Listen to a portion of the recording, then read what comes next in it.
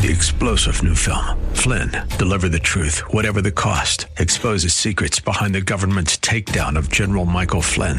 Flynn knew what the intel world had been up to. He ordered the first audit of the use of contractors. This set off alarm bells. He told the truth. He was the most dangerous person for Donald Trump to hire. They had to get rid of Flynn. Flynn, deliver the truth, whatever the cost. Available now. Watch it today. Go to salemnow.com. salemnow.com.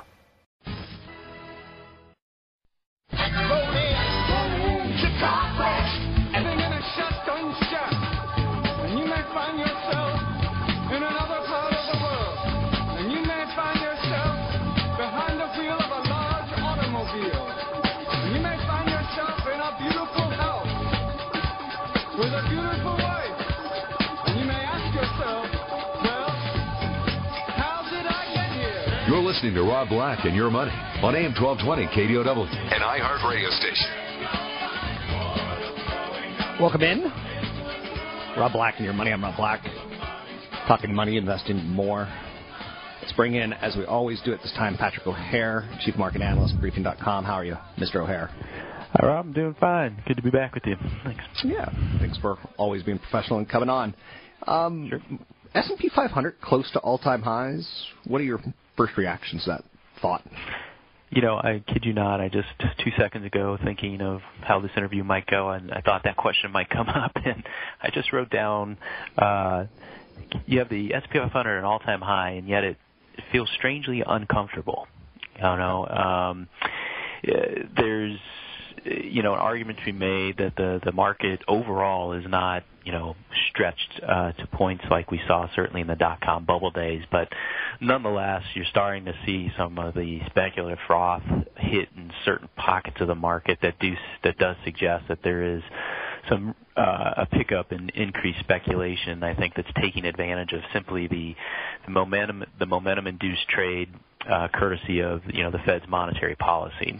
We've seen that in the marijuana stocks. We've seen that in the fuel cell stocks this week. You've seen it in the biotech space, and certainly some of the social media companies. And then you just look at the level of the increasing use of margin debt to capitalize on future expected gains, and that's some building evidence anyway that suggests to us there is some froth here, and the market is frankly seemingly disregarding anything outside of itself, and I'm speaking specifically to the situation in Ukraine, as well as some signs of trouble in China. And there's just no regard for anything, it seems, and there won't be, it seems, until it actually hits the market flat in the face.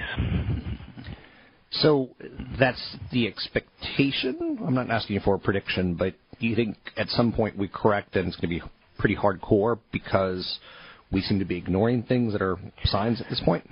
Well, what we're saying is that the setup is there for there to be a severe setback in the event something bad and unexpected happens, because you do have margin debt at a record high, and really as a percentage of nominal GDP, it's at its second highest point in history. The only other highest point, the high point, was at the peak in 2000.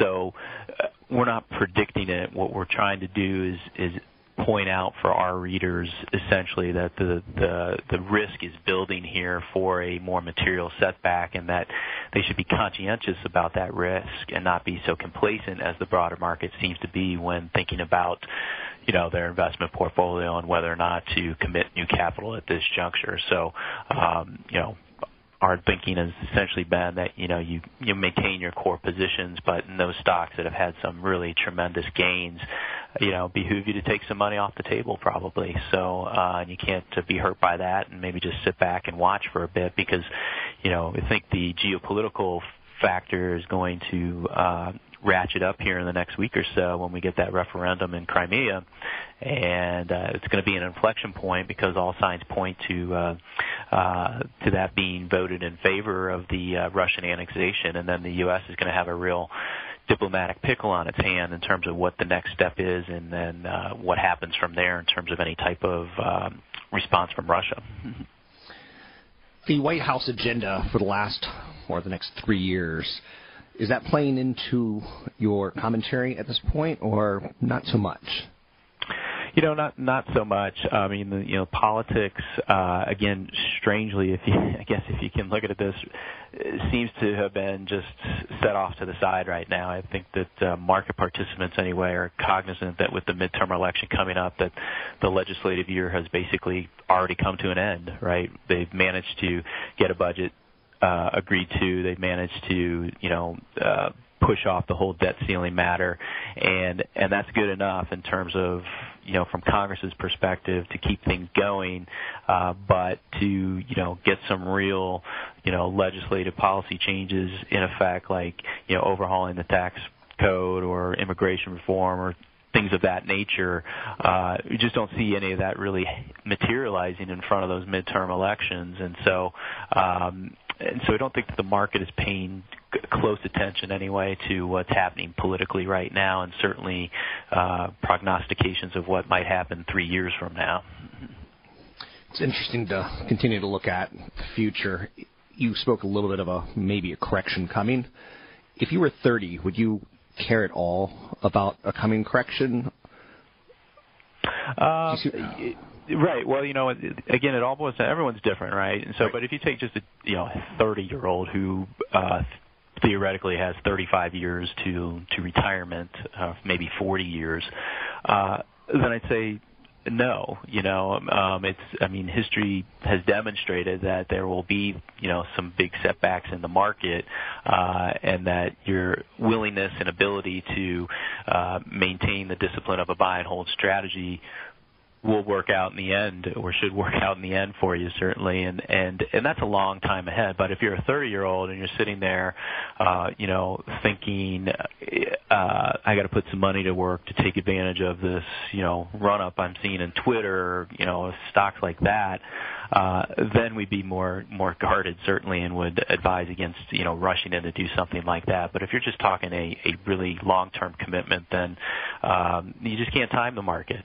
You can't time it well, and it pays to essentially invest in those companies that have been around and have the ability to succeed in any type of economic cycle and to bounce back from some of those setbacks that might occur in the midst of a change in the business cycle, but ultimately have the financial wherewithal to keep paying dividends and growing their earnings. Speaking with Patrick O'Hare, Chief Market Analyst, Briefing.com. Do you make anything of the authors like a Harry Dent who say market could rally for now, but it's going to 6,000 sooner than later? Right. Maybe they'll be right someday, I guess. The thing about those really big claims like that, right, is that, Harry Dent was made a good name for himself in terms of the demographic argument, and it certainly seemed to resonate during the financial crisis when we saw that huge setback. And but there's been a big opportunity cost, if you've stuck to that same mentality over the last 5 years here. You've got the market up, 170% or so, and if you keep waiting for that next shoe to drop, you lost a huge opportunity, right? So that's kind of the whole idea about the buy and hold of what we're talking about, is that you just never know. I mean, it certainly is a scary sounding idea. They can certainly frame the argument in a way that makes a lot of sense and spooks you from being involved in the equity market. I don't know if he's going to be right. He might be, and obviously that's not going to be a good thing. But certainly, from a fundamental viewpoint here, where you've got interest rates as low as they are, inflation as low as it is, and valuation that's not, really stretched to an abnormal extreme, historically speaking, there is a basis to remain invested in the stock market here, and not to just give in to some of those, outlandish claims that, we're going to fall apart here.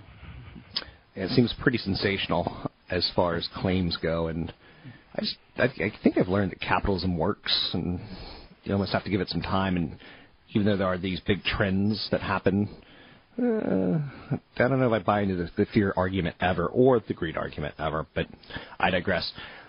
Mr. O'Hare, what are you working on that should be brought to our attention maybe a little early than you actually publish it? Yeah, well, I kind of maybe gave myself away. I'm actually going to be working on a market view update that we post to briefing.com on a quarterly basis. I'll be publishing that this Friday, and essentially, while I've noted that you have this kind of uncomfortable feeling here, and that you might be a little bit overbought in the near term. Again, if you take a step back and simply look at some of these fundamental factors that drive equities in terms of you still have earnings growth, you still have low interest rates, you still have low inflation rates. The process to getting there may not be so pretty this year. We think there's going to be increased volatility, obviously, with what the Fed is doing, some of these geopolitical factors. But in the end, we're still sticking with what we called a practically positive outlook for 2014 that we shared at the end of 2013 that calls for a return of about 6 to 7% total return in the S&P 500 this year. It's all subject to change as the year unfolds, but right now we think that the market or that return is still achievable. Thanks very much. It's Patrick O'Hare, Chief Market Analyst, Briefing.com, talking about where we are in the markets and expectations for the year. 6 to 7% after a year up 30% would seem reasonable. Of course, we all want another up 30%. So the market does have to give back at times to make it healthy. If it were hitting 52-week highs all the time, it wouldn't have any support underneath it. It would just be, like a skyscraper. And, without the support beams in place, you need those support beams every time you make a move higher. You need to kind of digest them, or it will come back. So, Facebook stock is doing very, very well. $72 stock at this point in time. Analysts were kind of racing to catch up to it. The stock advancing more rapidly than people anticipated. So several ideas, dating back to last year, 2 years ago with the IPO. So they just ripped by expectations. Get your calls in the air. It's 800-516-1220. You can find me online at robblack.com. Twitter, Rob Black Show. YouTube, Rob Black Show.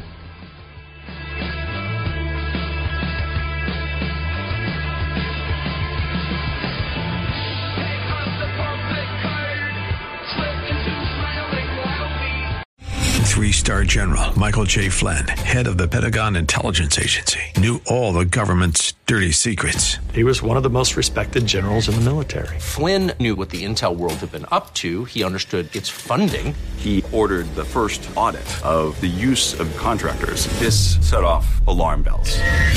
The explosive new documentary, Flynn, Deliver the Truth, Whatever the Cost, uncovers the facts behind this scandal. Flynn told the truth. He was the most dangerous person for Donald Trump to hire. I find out the worst enemy that I'm going to face in my life is right here in America. They took my assessment and they wanted me to change it. And I was like, I'm not changing it. They had to get rid of Flynn. With in-depth interviews, archival footage, and never-before-seen personal records of the man behind the headlines. I just felt like I was drowning. Flynn, Deliver the Truth, Whatever the Cost. Available now. Watch it today. Go to salemnow.com. salemnow.com.